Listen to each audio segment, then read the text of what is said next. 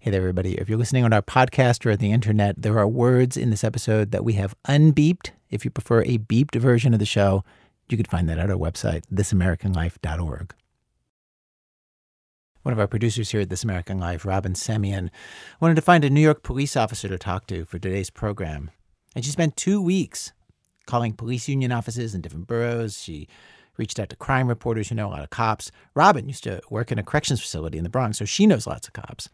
And finally, she managed to convince one friend who's on the NYPD to actually sit down with her. And the climate for cops in New York right now is so embattled that this officer asked that we not use her name here on the radio or use her voice or even say what neighborhood she works in. We can say that it's a high crime area. And she and Robin sat down to watch the Eric Garner video together. Robin is black and not a cop. Her police officer friend is white and a cop. Eric Garner, of course, was an unarmed black man who died when a group of New York police officers tried to arrest him for allegedly selling loose cigarettes on the street in July. Robin wanted to understand what a police officer sees when they watch that video. Is this good policing, bad policing? Where does this go wrong? What does Eric Garner do right? What does he do wrong? Like these kinds of questions, basic stuff. That's Robin. She says that she and her friend sat down in front of a computer and they basically just walked through the video, stopping and starting and talking. And her friend told her that at every step, right from the start, Eric Garner seems to be resisting arrest. He is not compliant. He does not produce an ID. He keeps talking and stalling. Even once he's on the ground, there's this 5 or 6 seconds where he's laying on his right side. Police go to cuff his left hand. Meanwhile, his right arm is extended on the concrete, his right palm facing up. His fingers are apart. Robin showed this to me on the video. Just watch his right hand. It's face up. Put your hand behind your back. Put your hand behind your back, they say. Okay. And it's right at this moment where there's 5 police officers on him. His hands are spread. She's saying, she says to me over and over, why isn't he putting his hand behind his back? See, he's resisting at that moment. 5 officers on him. He's on the ground. I don't see how he could put his hand behind his back if he wanted to. Okay, play it again. Yeah. He's down on the ground. He's crawling. His arm is pinned. His right arm is pinned. And then they all pull his arm around and handcuff him. So it's just that fast. Okay. It's that fast. We watched it over and over. She only saw it as him not complying, basically wrestling and refusing to be arrested. And I can only ever see it, as the opposite. I can only ever see it as like a person who seems thoroughly detained. Like I'm thinking, like at this point, it's under control. Why keep applying force? And she's like, it's clearly not under control, and there is more force to be applied. When Eric Garner says over and over, I can't breathe, Robin sees a man who's dying. Her friend does not. She tells Robin people say that all the time when they're being arrested. They can't breathe, you're hurting them, it happens all the time. The officer totally understood why the police on the scene did not pay any attention to it. And does she understand why you see it the way you do? No. She thinks that when you look at it, you should see it the way she sees it. Yeah. And did it make her mad that you couldn't see it? Yeah. Yeah, it did. Because to her, it's obvious. Yeah. And that's a very weird feeling to be sitting next to someone, anyone, let alone a friend, and to be watching a video and saying, like, don't you see this person is in pain, struggling to communicate. What's odd to me is that now, even after the fact, we know that he really couldn't breathe, and she kind of wouldn't even totally cop to the fact that he was probably telling the truth as we watched the video. Robin went into this conversation figuring they would have at least some common ground. But they talked for 4 hours, and the longer they talked, the more they both realized there was just nothing. There's none. Robin's friend said she did understand why people saw this as a racial incident, but she definitely did not. When Robin asked her what should be done now, she didn't think anything should be done. We're doing a good job, she said. Other police have said this too. They point out that New York in particular, a city of 8.4 million people, 35,000 officers, guns everywhere. In the last year that's been tallied, 2013, New York officers fired their weapons just 40 times in adversarial conflict. 40 times. This is the second week in a row that we're doing a program about how cops see things differently. doing stories about policing and race, and we have two stories for you today. One of them is about a city where things went just terribly between police and black residents. And the other story is about a place that is the opposite, where they seem to be going kind of great. And we chose these stories because in both of them, we learned things that we had not heard before anywhere about how much can go wrong and how it goes wrong when it goes wrong, and about just how rigorous and aggressive and smart police have to be if they want things to go well. From WBEZ Chicago, it's This American Life. I'm Ira Glass. Stay with us.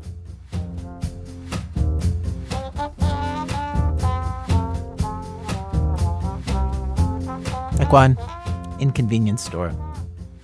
So the community where policing went so badly is called Miami Gardens. It's a city of about 110,000 people with a lot of crime, a higher murder rate than Chicago or New York or Miami. In fact, it used to be part of Miami-Dade County and broke off in 2003, became a separate city, started their own police force after that, partly because the Miami-Dade cops hadn't been so responsive to the community. And at first, apparently, people loved the new cops. Miami Gardens is an overwhelmingly black community. Its leaders are black. They had a black police chief. Residents called the new cops the bumblebees because they seem to be swarming everywhere, and people like that. And really, it just took a couple years for it to become a total mess, as you'll hear. And the best illustration of how bad it got happened to two men, the owner of a convenience store called the Quick Stop, and one of his employees. Mickey Meek tells the story. The Quick Stop in Miami Gardens is a hangout spot in the poorer part of the city. There's a big parking lot where groups of men sit in their cars listening to music and smoking cigarettes. A constant stream of customers keeps the front door swinging back and forth. They're stopping in to pick up a bag of chips, some candy, a few beers. When I first showed up, it seemed pretty rough. Some of the regulars clearly have mental health problems. There's been a lot of drug arrests in the parking lot. And back in 2008, right after the city launched its new police department, officers stopped by and they talked to the owner of the Quick Stop, a guy named Alex Solly. They asked him if he wanted to partner with the police in a new initiative called the Zero Tolerance Zone Trespassing Program. You know what? Why not? I'm a pro-police. I'm a pro-cop. Alex says he never had any problems inside his store. But under the program, the police would keep an extra eye on the Quick Stop and on the parking lot. And if they thought something was up, they wouldn't have to wait for Alex to phone in a complaint. They could stop and question or apprehend someone if they felt they had cause. So Alex thought, we're going to work together, fight crime together. It's a new city, new police department. You're going to be able to build a great relation with the officers. This sounds great. Alex screwed a metal sign onto the front of his store, declaring it a zero tolerance zone. He liked how official it looked with the city seal. He felt proud. But then after just a couple weeks, something odd started happening. Cops started coming to the parking lot almost every other day. They used to go inside the store and tell the customer while they're paying in the line, excuse me, you, come outside. I was like, outside? Alex says he'd be standing right there in the store, right behind the counter, and officers would ignore him and tell his customers to put down their things. Then they'd take the customers outside and line them up against the wall. The customers were always black. The officers were almost always white. Sometimes you see 10 people against the wall, searching everyone. But I'm confused. Did those guys commit a crime? Did those guys really do something? So, and what would you do in that point? You would see them pull customers out of line, and what would you say? I told the officer, excuse me, what is the situation? What is the problem? Can somebody explain to me what is? They said, don't worry about it. That's our job. Before long, it wasn't just the customers being questioned. The police started including a guy named Earl. Alex paid him to do odd jobs around the store. One night, right before closing, Alex sent Earl out to the parking lot with a broom and a dustpan. When he didn't come back, Alex went out to check on him. I see only the dustpan and the broom, and I don't see Earl. It wasn't like Earl to walk off the job. The next day when he arrived at the store, Alex asked him about it. Earl said, I was in jail last night. I said, why? He said, for trespassing. Trespassing at the store. Earl says he was charged with trespassing where he works. I was upset. I was burning myself inside. I was like, this is impossible.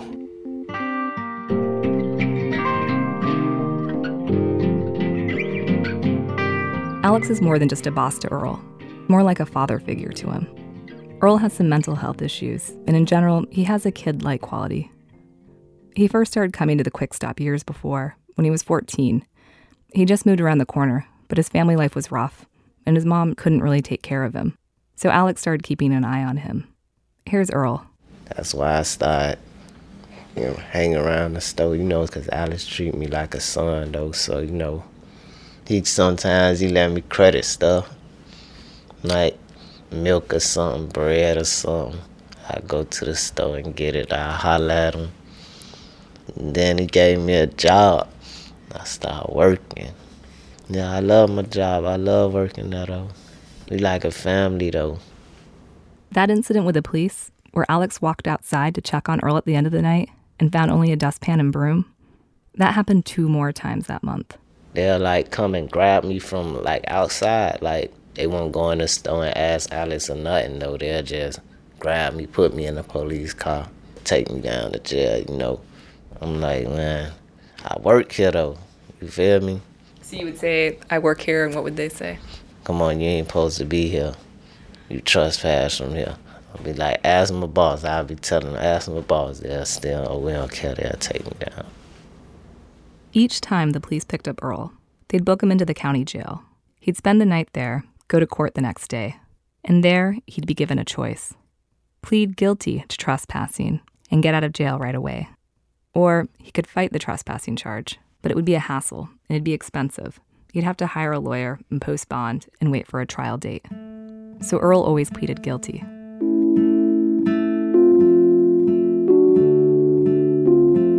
Some of the officers coming into Alex's store were from a specialized unit that was one of the pillars of the new police department. Their job was to fight serious crime in the city. So Alex wanted to know, why were they even bothering with his store? Why were they bothering with Earl? He says he went and talked to their boss, the commander of investigations, Major Anthony Chapman. I explained to Major Chapman the situation, what's going on in the store with a different specialized unit that was coming and threatened my clerks, threatened my customers. He told me, don't worry about it. Everything's going to be fine. I'm going to try to handle this. I'm going to talk to my guys. And he told me, this is my phone number. You can call me anytime. Obviously, it was a big mistake. A mistake, because officers started showing up more and more, he says. Actually, one day, one of the officers from the specialized unit, a female, drove to the parking lot, put the window down and said, great complaint. She stick the finger on me, the middle finger, like, you. And at that time, I was kind of scared. I don't know what to do. It's like you feel like you can't do anything about it. Alex had never felt this way about the police, that they were not on his side. He thought maybe he could make them go away by quitting the zero tolerance program. So he took down the sign from his store. When he showed up one morning, someone had screwed another one back into its place. Meanwhile, Earl was now getting picked up everywhere, all over town. 3 years into the program, he'd been arrested 63 times and stopped another 99 times. On the police reports, the reason was almost always the same. Earl seemed, quote, suspicious. Suspicious while waiting at the bus stop, or playing basketball, or buying food, or walking to a public restroom. Only once did Earl run. In the arrest report, the officer wrote, quote, Earl stated that he was running because he was tired of the police arresting him for no reason. After that, Earl says it was just easier to give himself up. Sometimes when they pull up, I just walk to them and pull out my ID. Put my ID on the car, put my hands on the car, because I already know what they finna do. Put my hands behind my back. I accept what they got for me, though. Why? Because I be too scared. I be scared they gonna shoot me. I mean, it was just like I was a target, though. Like, everywhere they see me, they'll stop me, though. I was getting trespassed from the park, the library. Sometimes they used to come to my grandma's house, though, 5 o'clock in the morning, looking like I'm really like a fugitive or something. Why were they after him? Every time he got arrested, he never fight back. He just follow whatever they tell him to do. Or honestly, he's a quiet kid. In other words, easy pickings for the police. That's the only explanation Alex could think of. It's not like Earl had some serious criminal record. He was so shy that Alex gave him jobs like cleaning and stocking, so he didn't have to interact with customers much. It almost seemed like officers were saying to each other, flat out, "Let's go over to the quick stop. We'll stop Earl. Low-hanging fruit." This is Jeff Mason. He was a sergeant with the Miami Gardens police. Alex knew him. His store was in his district. And Alex flagged him down a couple times to complain about what was happening at his store. Jeff told him it was no accident that some officers were targeting Earl. Orders had been coming down. They needed to bring in numbers. We would have roll calls, not only with the sergeants, but with the captains. And yeah, the message would be, we need to see evidence that you guys are making an impact, and you need to justify your existence through numbers. You stop enough people, you'll find something.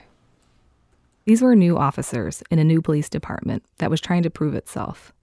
Their zero-tolerance program was a version of the broken windows policing theory that seemed so successful in other cities. If you stamp out small offenses, the theory goes, it deters bigger ones. They were sending a message to residents of Miami Gardens that no crime would go unchecked. So officers had to prove they were catching the small stuff, Jeff says, like trespassing. As supervisors, we were expected to do our monthly stats sheet to tally up pretty much everything that the officers did on a daily basis, turn that in. And that, at one time, it was posted. You know, you had competition between platoons and squads. So the culture was established to where if you wanted to get anywhere in the department or if you wanted to get promoted, then you were bringing numbers. It seemed like this was what residents wanted.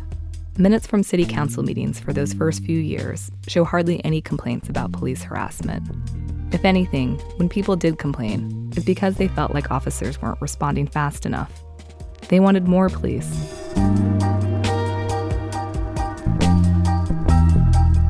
By 2012, 4 years into the zero-tolerance program, the violent crimes that people were most concerned about had not dropped. In fact, murders had increased, so had assaults. The burglaries were down, and vehicle thefts fell by half. Meanwhile, after 4 years of Earl getting stopped constantly, everywhere he went, Earl and Alex had tried all the normal things you do when you're having problems with the police. So Alex came up with a plan, a pretty extreme one. Yeah, I explained Earl, I said, Earl, I think the better place for you to live is inside the store. You know, we bring mattress, stuff like that, and I told him, yeah, you live here, you sleep here, anything you need to eat and drink at night, when you're here, you can get it. Way in the back corner of the store, at the end of an aisle, there's an 11 by 11 foot room built out of plywood and sheetrock. And inside that room is a mattress and a sink for Earl to wash up in. If you were picking up laundry detergent or toilet paper, you'd be standing right next to where he sleeps. But even that didn't prevent the police from coming in and getting Earl. Not long after his room was built, he got arrested again for trespassing at the store. Earl didn't immediately take a plea this time. Alex doesn't know why. But Earl spent 20 days in jail, and the judge issued a stay-away warning from the store. Alex's next move? He bought a surveillance camera. In fact, he bought 4. He decided that that was the only way anyone would believe that he wasn't making this stuff up. It's like, I don't know how to fight back. But I said, you know what? I have it on video. Let him keep doing it on video. Soon he was up to 16 cameras, covering his store inside and out. Now on camera 5, you're going to see Officer William Dunaski taking Earl out of the store. Alex showed me some of the videos. There's no sound on them. His cameras don't have microphones. But it's incredible to watch police just come in and grab Earl while he's stocking coolers or taking out the trash. In one video, 2 police officers are walking up and down the aisles, glancing at customers. And then they head straight for Earl's room in the back of the store. And they take their guns out. I'm laying in my room and the door just opened and I see the police. I'm like, dang. I'm like, what I done did now? Like, they like, oh, you ain't supposed to be here. Get out the room. So you're putting your shoes on in the aisle? Mm-hmm. In the aisle, though. I'm putting on my shoes in the aisle, though. In the videos, the cops pretty much leave Alex's other employees alone. His other employees aren't black. His customers are. And one of the overwhelming things about watching these videos is the pleasure some officers seem to take in harassing them. In one video, a woman in a skirt sits on top of a newspaper box outside the store. A police officer grabs her purse and starts rummaging through it. He turns it upside down and dumps the contents onto the ground, and then he just kicks her stuff around. The officer in this instance is Michael Malone. Of all the police officers Alex captured on tape, he stands out as the biggest bully. In another scene, Malone takes a guy's bag of Red Bulls and hurls the cans all over the sidewalk. And I went to the officer and said, you know what? Why you throw all those Red Bull all over the place, man? You think that was right? He said, fuck him, what do you care?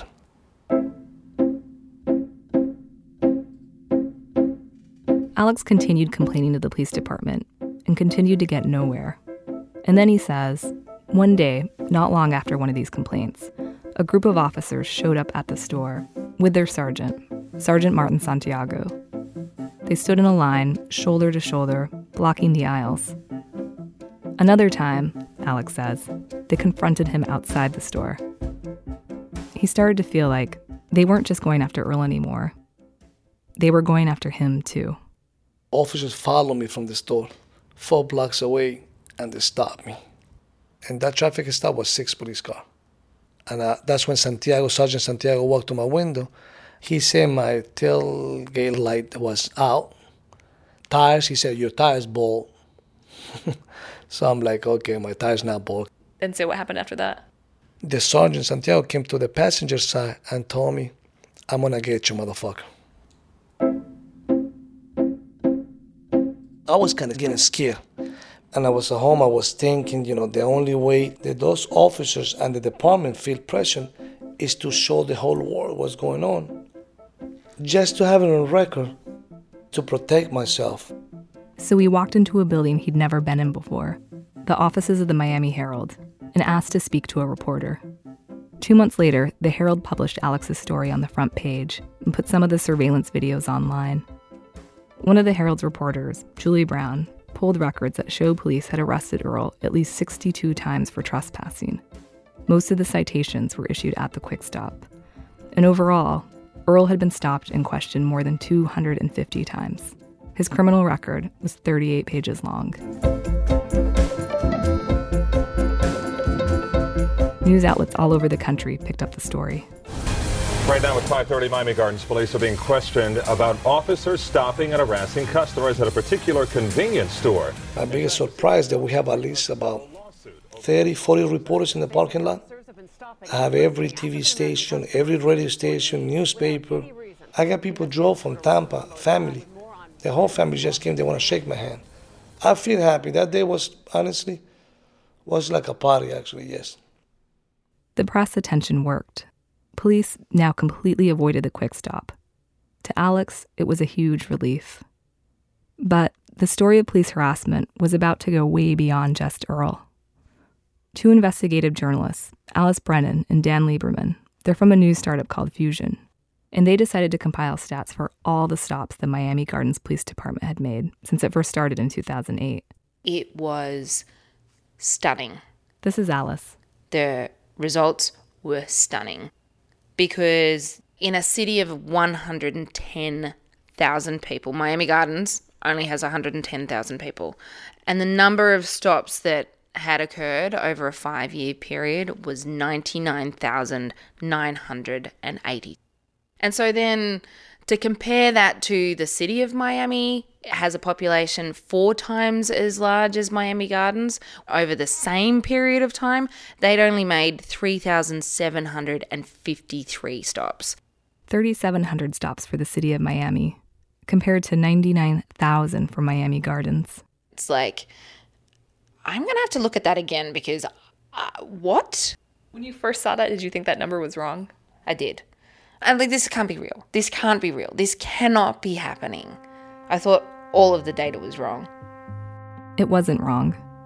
What shocked Alice the most, though, was more than 11,000 of the stops were for kids. Kids who, in the field contact reports, were labeled suspicious while doing things like playing freeze tag, riding bikes, swimming at pools, or hanging out at a public park. To give me a better sense of just how strange all these police stops looked, Alice ran me through her spreadsheet. I'll just sort this really quickly for you. Here we go. So what I'm going to do now is I'm going to sort for age, right? So we've got ages 1, 2, we've got 7-year-olds. This is a particularly alarming one. 5 years old, this kid is, and it says the listed subject was fitting the description of the suspect in the area of a burglary. I mean, what is that? Who knows? Okay, so here's another one. This kid was 7 years old, stopped for being a suspicious person. Officer says in the remarks, I was dispatched to the above location with several subjects possibly selling narcotics. This subject was observed in front of this location and pat search was conducted after consent. No wants nor warrants. So they say they ran a 7-year-old's name. Yeah, they ran the name and what do you know, no wants or warrants were found. It says here in the physical characteristics that this 7-year-old had a slight beard. Right now, Miami Gardens has at least 5 lawsuits filed against it, all alleging that the police engaged in serious misconduct, racial profiling, and were operating according to a quota system. One of those is a civil rights lawsuit brought by Alex. 2 other cases were brought by whistleblowers, former police employees who say that when they spoke out against the department's pressure to rack up numbers, their positions were terminated. Miami Gardens officials, through their lawyers, denied all of these allegations and didn't respond to multiple requests for interviews about the cases and about Alice's numbers. Wanda Gilbert is one of the whistleblowers suing Miami Gardens. She was a crime analyst at Miami Gardens PD from 2007 to 2011. It was her job to compile all the field contact numbers and present them at regular staff meetings. What she realized, looking at all those numbers, Wanda says, is that they had no meaningful connection to fighting real crime or making the city safer. No one was saying, okay, we did 556 field contacts, so therefore by them doing this, we only had 1 burglary. Never. It was just gathering stats. In her old job, Wanda says, officers would look at their field contacts database for suspects when they were trying to solve a crime. But Miami Gardens had collected so many people in its database that it wasn't helpful at all. Jeff Mason filed the other whistleblower lawsuit against the city. He's the former patrol sergeant you heard earlier. They were making so many stops, Jeff says, that supervisors like him couldn't keep up. That 5-year-old who was written up as a burglary suspect, Jeff signed off on that one. I mean, how many supervisors do you think were actually reading the remarks on these? As a supervisor, because there were so many coming through, to be specifically reading the remarks, it was next to impossible. If the numbers weren't being used in the service of smart policing, then what purpose did they serve? When I first started reporting this story, I heard speculation that the Miami Gardens Police Department needed these numbers in order to get federal grants. There have been reports about other police departments being fixated on quotas and numbers for this purpose. Miami Gardens Police received 21 grants with millions of dollars from the Department of Justice Community Policing Program. But I read through a lot of those applications. Field contact numbers were not a requirement to qualify. They rarely came up at all. I also looked through city council minutes. I thought maybe the police chief was presenting field contact numbers to the city to show that his department was making an impact. But no, nothing there either. In 5 years, the chief mentioned field contacts only once. So where did this policy come from? Well, I started with the person who was running the city at the time, Mayor Shirley Gibson. She said she didn't know anything about it, or the 99,000 stops that had happened in the city. I'm not saying, it's true or untrue. I just don't know. So I'm not going to have a comment, okay, they did this or they didn't do that. I'm just telling you I had no knowledge of that. And I'm not trying to not say I have some responsibility, but I didn't know about it. So many people have denied responsibility for these numbers. No one will say, this policy started with me. No one could point to a piece of paper or a meeting where it was adopted. No one could say where it came from or why. And as much as it might be satisfying to find one culprit who was responsible for a department run amok, or one idea that spread and infected so many of its officers, the reality is, it failed in the way that so many systems fail. A whole bunch of mistakes that compounded over time. No one had a clear vision for what they were doing and why. And in the absence of a plan, things went bad in big ways and small ways. One thing that's clear is there was a weird lack of accountability in Miami Gardens. Officially, the police were supposed to be overseen by an entity called the City Manager's Office, which many people told me was asleep on the job. There was a city council that appears to have been totally in the dark. The mayor, like you heard, says she had no idea. And there was a police chief, Matthew Boyd, who didn't really seem like he was around much. He was a great guy in the beginning. He was everywhere. He was out there in his car running around, doing stuff. This is Stephen Kolakowski. He was a sergeant in Miami Gardens from 2007 to 2010. By year 3, I never saw him. And then, the rumor starts that city controller busted him in the butt about golfing too much and stuff. I don't know. A former vice mayor for Miami Gardens told me he doesn't know if the city ever officially reprimanded Boyd for playing too much golf, but he does remember that it was a problem. Boyd's golf game also came up with every former police employee I talked to. Boyd has denied misusing company time. As Stephen remembers it, there just seemed to be an absence at the top that was confusing. Maybe he started the department, got it going, felt he was done, and they, maybe he just didn't want to be there anymore. I'd like to ask him that, though. I'd like to know why. It almost felt like it was a ship without a captain. And that's kind of the way I felt, and a lot of the people I knew felt. Like, there's no chief here. You know what I mean? Like, everybody knew he wasn't around, and they had the first mate running the boat. The first mate, in this case, was the former deputy chief. Like the chief, he's denied being the person who brought this policy to Miami Gardens. Their attorney declined my request for interviews.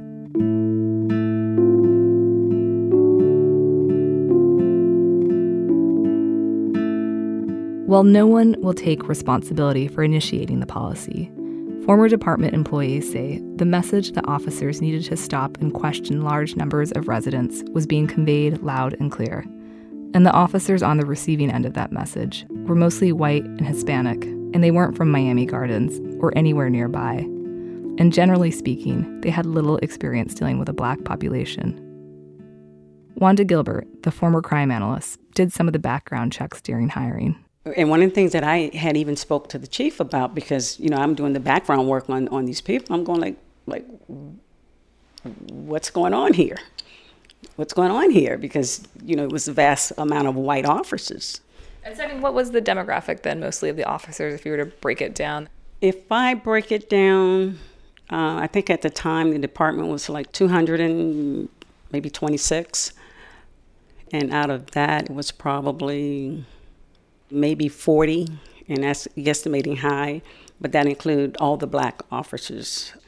And one of the things that was a challenge was because a lot of the officers were new, meaning they were from various areas around the United States. Like where? From Alaska, Kansas, Missouri, you name it. They were from around the country. And some of them, this was all new to them, not only just being Miami Gardens, but also, too, here they are. Some of them now, they're working with a black community, and that was the problem. You didn't know the nuances. In fact, I've even heard officers say that, everybody in this community is a criminal. Former city council members and police employees who were involved in hiring all say that they did try hard to recruit from local police departments. But many in the area thought that the newly formed Miami Gardens Police wouldn't last longer than a year. And so local officers didn't want to risk taking jobs there. Stephen Kolakowski, he was a sergeant in Miami Gardens from 2007 to 2010. He came down from the Baltimore Police Department. And he says that in Miami Gardens, they ended up with a lot of officers who just seemed out of place. You could see it on their face. They were in culture shock. Like, it was almost overwhelming to them. You could almost see they were nervous. And sometimes I wondered to myself, what are you doing here? What are you doing here? Go back home. Because Alex spoke up, some serious changes have taken place in Miami Gardens. The police chief, Matthew Boyd, and his deputy, they're both gone now. The new police chief is a guy named Stephen Johnson, and he reports every week to a new city manager. Johnson keeps him in the loop about how many times police are stopping residents. In the last year, those numbers have dropped about 70%. Alex has talked to the new police chief, and he likes him. He likes that Johnson gives out his personal cell phone number to residents. But Alex is still on edge. I still don't feel comfortable. I don't. Honestly, I don't feel confident right now if they're going to come or they're not going to come back. Because there's still some of the officers in the city. The officers that came to your store are still on the force. Yeah. It's still, the same officers still in the street. Anthony Chapman, the police commander whose officers repeatedly harassed Alex's customers in Earl. He's still at the police department. He denies all allegations against him and declined to be interviewed. Martin Santiago, the sergeant who Alex has threatened him at a traffic stop. He also still works there, as does William Dunaski, the officer who pulled Earl out of the store in that very first surveillance video. The city declined to make Santiago and Dunaski available for comment. Michael Malone, the officer who threw and kicked customers' personal things, he did leave the force, but it was voluntary. An internal affairs report concedes misconduct, but Malone was never disciplined for his actions. He could not be reached for comment.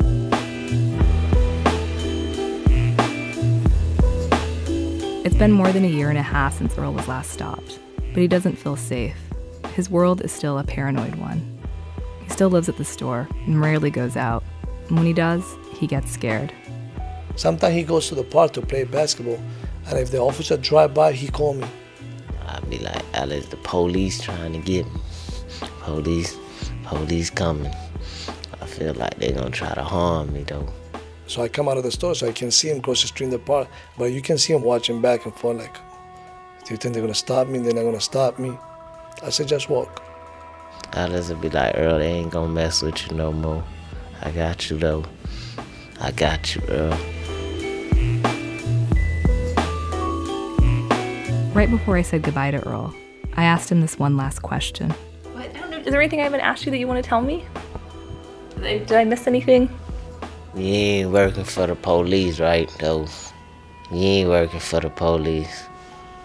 He asked, are you going to try to do something to me? I told him no.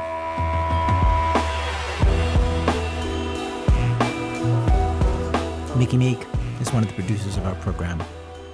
Coming up, wouldn't it be lovely for a change to hear a story about police and black residents that could give any small sense of hope at all?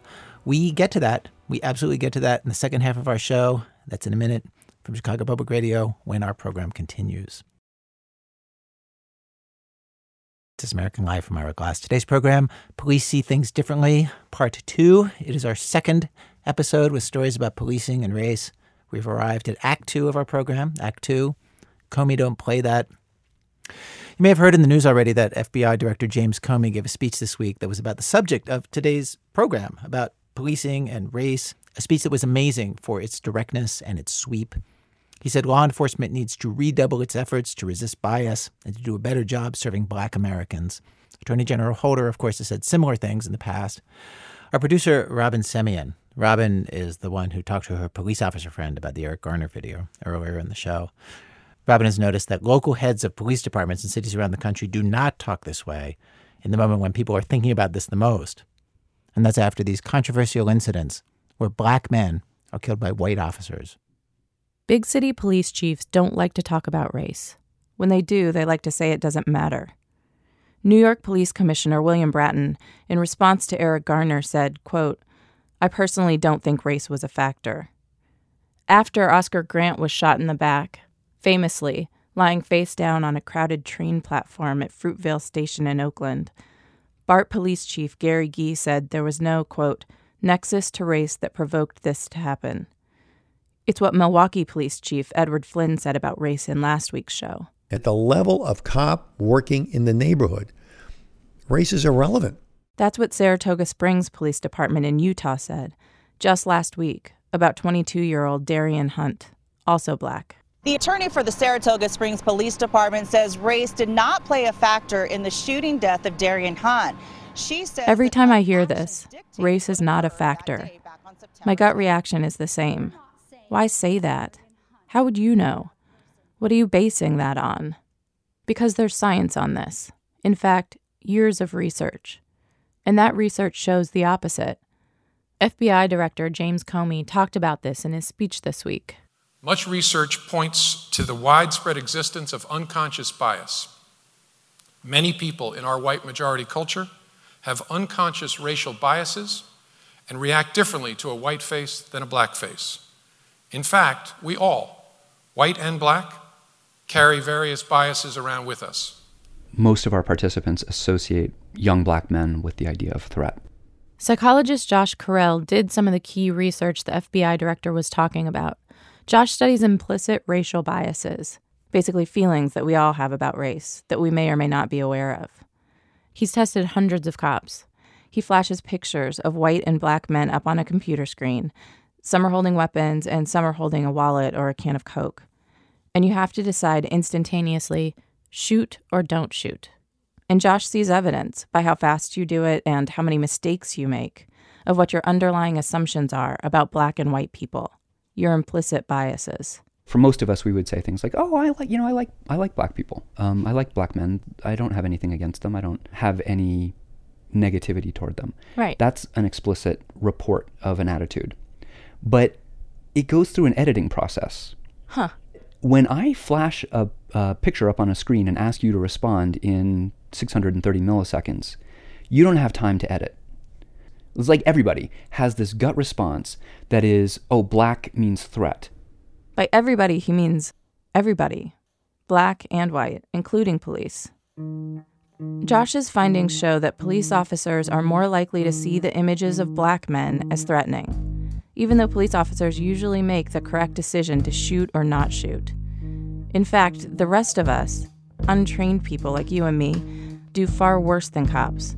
We're more likely to shoot a black man with a wallet, and we're less likely to shoot a white man with a gun.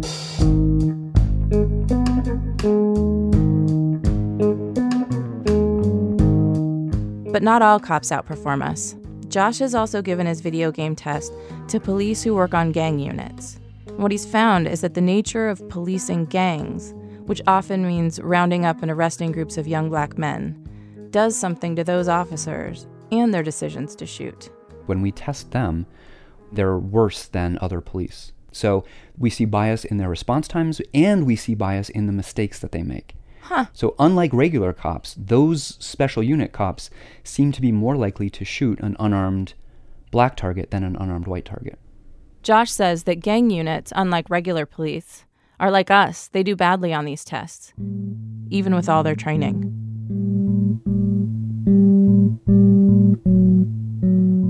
After talking to Josh, I wondered, if this research is out there, if we know this, why do we always hear race is not a problem? Are there police officers anywhere who are having a conversation about race? About how their biases might be making them worse at their jobs? Looking around, I learned there is training for police based on this science. Implicit bias training, it's called. There's a popular 2-day seminar that dozens of departments have used. So I phoned the Department of Justice, and an official there told me that 75 police departments nationwide have done the 2-day seminar. And I asked several people at the Department of Justice, could they point me to a police force that's aggressively confronting racial bias and that's seeing results? Maybe a department that had been on the DOJ's radar for being reckless with deadly force, particularly with black men. And they'd changed for the better. A tall order, I know. But the DOJ had an answer. Las Vegas Metropolitan Police Department. I'm Sean. Hi, Sean. Great to meet you. We're going to go upstairs and talk. My fellow producer Sean Cole and I visited Las Vegas Police Department together. Thanks. Things were bad here. For a while. Between 2007 and 2011, police shot 104 people.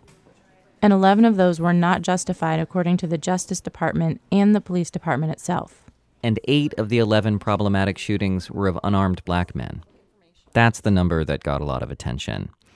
The peak of this trend was in 2010. Then we had a couple things happen. This is Assistant Sheriff Kirk Primus. He sat down with us in his office. One is we had a couple high-profile shootings that just sparked the interest of the community.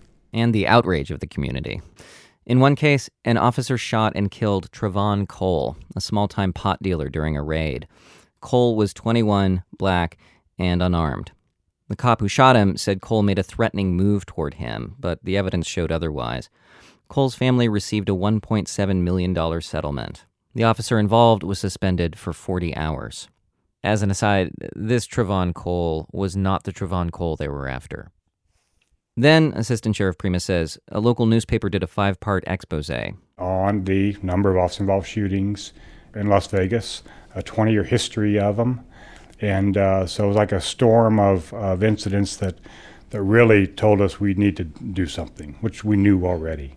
So the Las Vegas police reached out to the Department of Justice. Or it was the other way around, depending on who you ask. The DOJ did a nearly year-long assessment of the department, and in 2012, they came back with their results. They said we're great. No. Well, if you've read the report, I believe there was initially 75 recommendations. 75 things the department needed to do to help fix the problem of officers using deadly force inappropriately, shooting unarmed suspects, and particularly unarmed black men.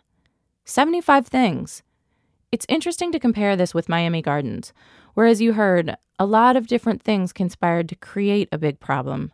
Here in Las Vegas, it was going to take a lot of different things to fix a big problem. And here's what strikes you when you look at this list of 75 suggestions. For one, a lot of them seem obvious. Recommendation 22, the department should implement restrictions on when officers may shoot at moving vehicles. Recommendation number 36, supervisors should be trained on the new use of force policy before they go ahead and train other people on the new use of force policy. I'm paraphrasing. Speaking of, more than 1/3 of these recommendations include some form of the word train or training. De-escalation training, advanced training in procedural justice. Plus, the DOJ recommends organizational changes and changes in the way that use of force cases are investigated. And this would all seem pretty standard if it weren't for how the Las Vegas police responded to these suggestions, which is to say, stunningly well. They're like the overachieving star pupil in the class. The recommendations were voluntary. They didn't have to act on any of them. But Assistant Sheriff Primus told us that the department had already implemented 47 of the 75 recommendations before the DOJ even got around to suggesting them officially. These days in Las Vegas, each and every officer-involved shooting is investigated by no fewer than 5 committees. Assistant Sheriff Primus told us that on one of the committees, the civilian members, that is people like you and me, can actually outvote 4-3 the police members on what direction an investigation should go in. As a result of all of this, officers who are involved in unjustified shootings are punished more than they were before. And by more than before, I mean they weren't before. I'm Deputy Chief Kirk Primus. This morning at 12:08 hours. Also, every time there's an officer-involved shooting in Las Vegas now, an official, sometimes Primus himself, shows up at the scene and explains on video what happened, and then they put the video up on YouTube, just to be as transparent as possible. One officer discharged their firearm. The suspect was hit several times and ran into the bathroom where she locked the door. And all of these solutions, they worked. Last year, there were 0 unjustified shootings by police in Las Vegas. And all of these solutions, they worked. Last year, there were 0 unjustified shootings by police in Las Vegas. But the key reform that Assistant Sheriff Primus has focused on, the one he says is the leading reason that the department has been able to cut down on officer-involved shootings, is number 28 on the DOJ recommendation list. We started a reality-based training program. A reality-based training program. And really what that simply is we took scenarios, our own department scenarios. So actual events that Las Vegas cops have actually been through. And recreated them. In a vacant lot with fellow police officers pretending to be criminals. And we made them as realistic as possible to expose them to the situations where they had to make deadly force decisions or force decisions. So real cop cars, real police radios. The bullets are fake, though. Sir, let me see your hands and get out of the vehicle! Robin and I watched a couple of these drills. In this one, 6 officers respond to a pretend carjacking. None of them have been told what's going to happen, so they have to just respond like they would in real life. Now, again, the point of this training is to figure out alternative solutions instead of using force, instead of firing your weapon. Sir! You may have heard this buzzword recently, de-escalation, basically calming a situation down before it hits a boiling point. This is what de-escalation sounds like. Nobody's gonna shoot. Step out. You haven't done very much wrong right now. You're making it worse for yourself. Like, come on, you ain't gonna shoot me, man. Nobody's gonna shoot. Put your hands up when you come out the door. Straight up in the air. The fake suspect gets out and walks backwards toward the police, who fake arrest him. No guns were fired. This was policing through persuasion. Their trainer said they did really well. Good. Now keep stepping back now. Come back. Stop right there. Walk back to the side. But the DOJ recommendation I was most interested in was number 4.2.1. Las Vegas police should provide its commanders, supervisors, and officers with advanced, specialized training in fair and impartial policing. In other words, implicit bias training. There were no classes scheduled when we visited, but we got to talk to a few of the instructors about what they teach, the most candid of whom was training officer Marla Stevens. She's third-generation police, been with the force for 15 years. She says cops can be a rough crowd, a really rough crowd, especially if they're at a class that's required and that has the word bias in it. So she's strategic about how she kicks things off. She says she starts her class by saying, I understand some of you don't want to be here, and I get that. I talk about how we got to this place. And I tell them, you know, this started with the officer-involved shootings that we had in 2011. The fact is, did we shoot more unarmed black men than we did white? Absolutely we did. And we put those numbers up there and show them to our officers and say, these are the stats. You can't argue with those numbers. From there, she eases them to the concept of bias. Baby steps. First, acknowledging bias as nobody finds shameful or controversial. She says her class is filled with truck-loving men. So they talk about the thing that divides them. Chevy or Ford. And start the whole fight in the audience of which truck is better. Next up, she nudges them toward more personal biases, talks about her own, and then she gets to race. If you can't be honest enough with yourself to say, why am I really stopping this guy?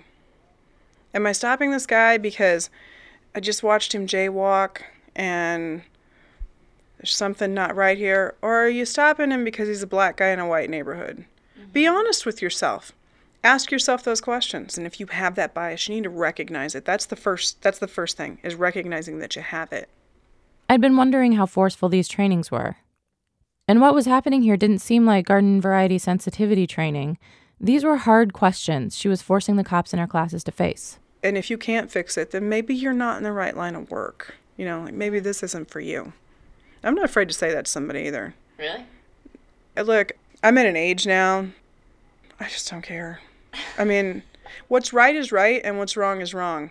And if you want to sit around and say, oh, it's all bullshit, well, maybe this isn't the place for you. The takeaways from the class, what I liked most about when they were teaching us about biases is having a bias isn't being racist.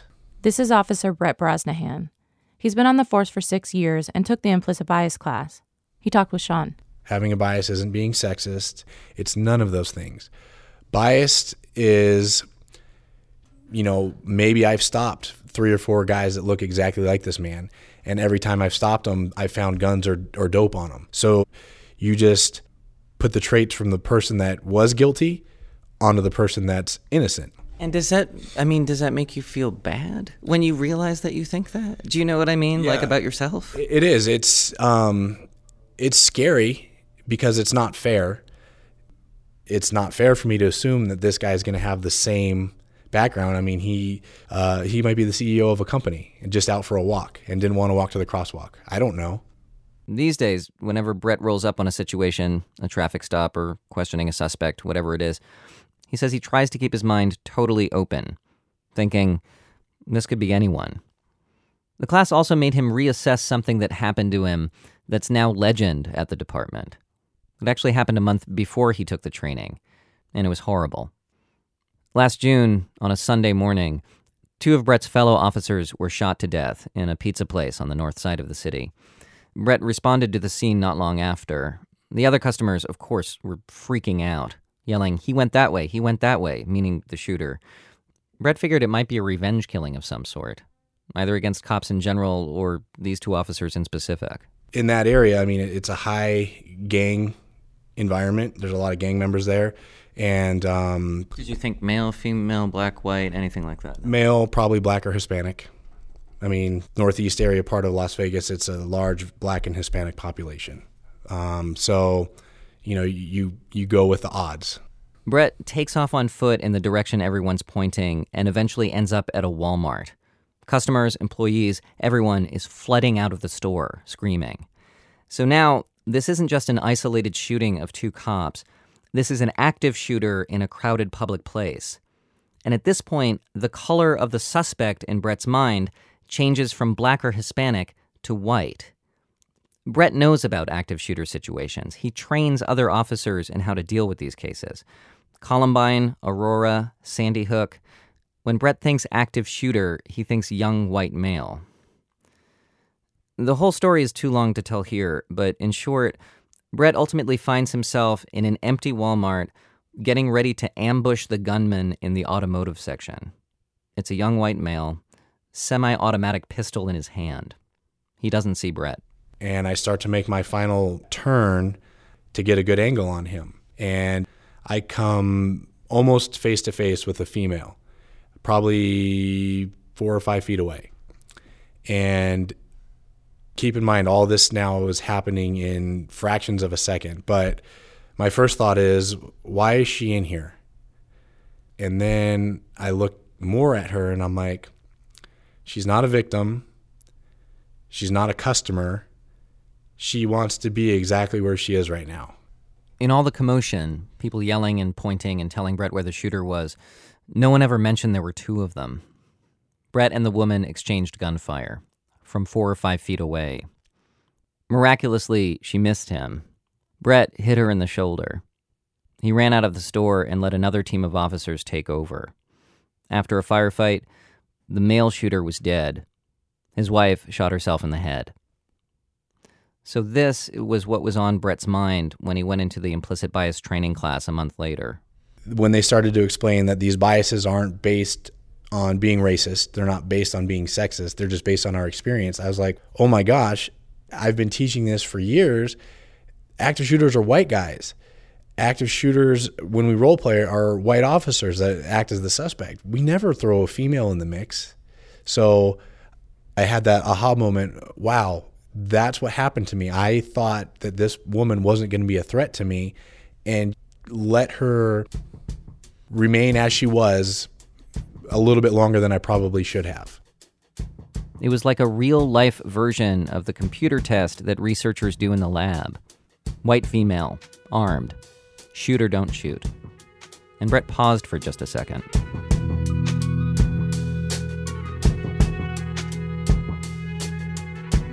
I asked my police officer friend in New York, the one I watched the Eric Garner video with, if she thought some sort of bias training would be valuable for the NYPD. And she literally rolled her eyes and said it was insulting to tell her she didn't know how to talk to black people. Roughly half of her coworkers at the NYPD aren't white. The thing she felt way more urgently was how hard the past months have been, ever since Eric Garner's death. The hardest for her in all of her years at the NYPD. She says crowds form when she makes arrests more than ever. It feels more dangerous. She feels like she's risking her life every day for a city of people who hate her. She feels alone and threatened. And I have to point out to our classes too, is the public biased towards us? Sure they are. Again, Marla Stevens, one of the implicit bias instructors. She says lots of cops have this feeling my friend has. And it's actually useful in her class, something to talk about. Do they have stereotypes about us? They most certainly do. Which, it's aggravating too. So turn that around. If you don't like that being thrown on you by people that don't know you, how do you think that people on the street feel when you prejudge them and you don't know them either? It's the same thing. And it's like beating your head against the wall, trying to get both sides to understand this concept, It really is. This week, the FBI director, James Comey, talked about this exact problem of not being able to see each other. Everything I've been hoping a police chief would say after one of these incidents, he said to police. He told them basically, I'm one of you. My grandfather was a cop. I have great affection and respect for police officers. And he said, there's nothing more American than the conversation we need to have now about race. I am descended from Irish immigrants. A century ago, the Irish knew well how American society and law enforcement viewed them as drunks, ruffians, and criminals. The Irish had some tough times, but little compares to the experience on our soil of Black Americans. That experience should be part of every American's consciousness. And we, especially those of us who enjoy the privilege that comes with being the majority, must confront the biases that are an inescapable part of the human condition. We must speak the truth about our shortcomings as law enforcement and fight to get better. We simply must speak to each other honestly about all these hard truths.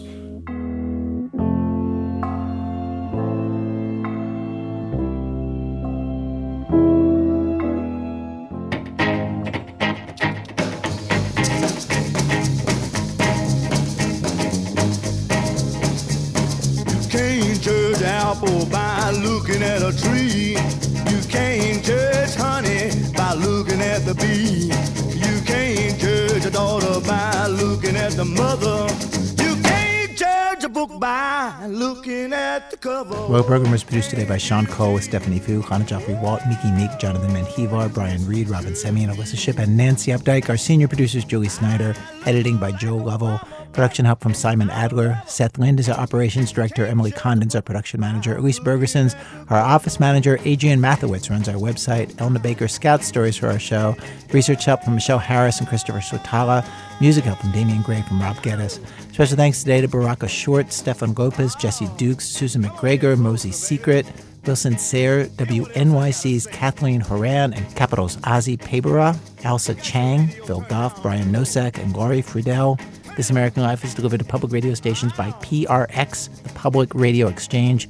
Thanks, as always, to our program's co-founder, Mr. Tori Malatia. He wants you to know he's down. Oh, I like black people. I like black men. I don't have anything against them.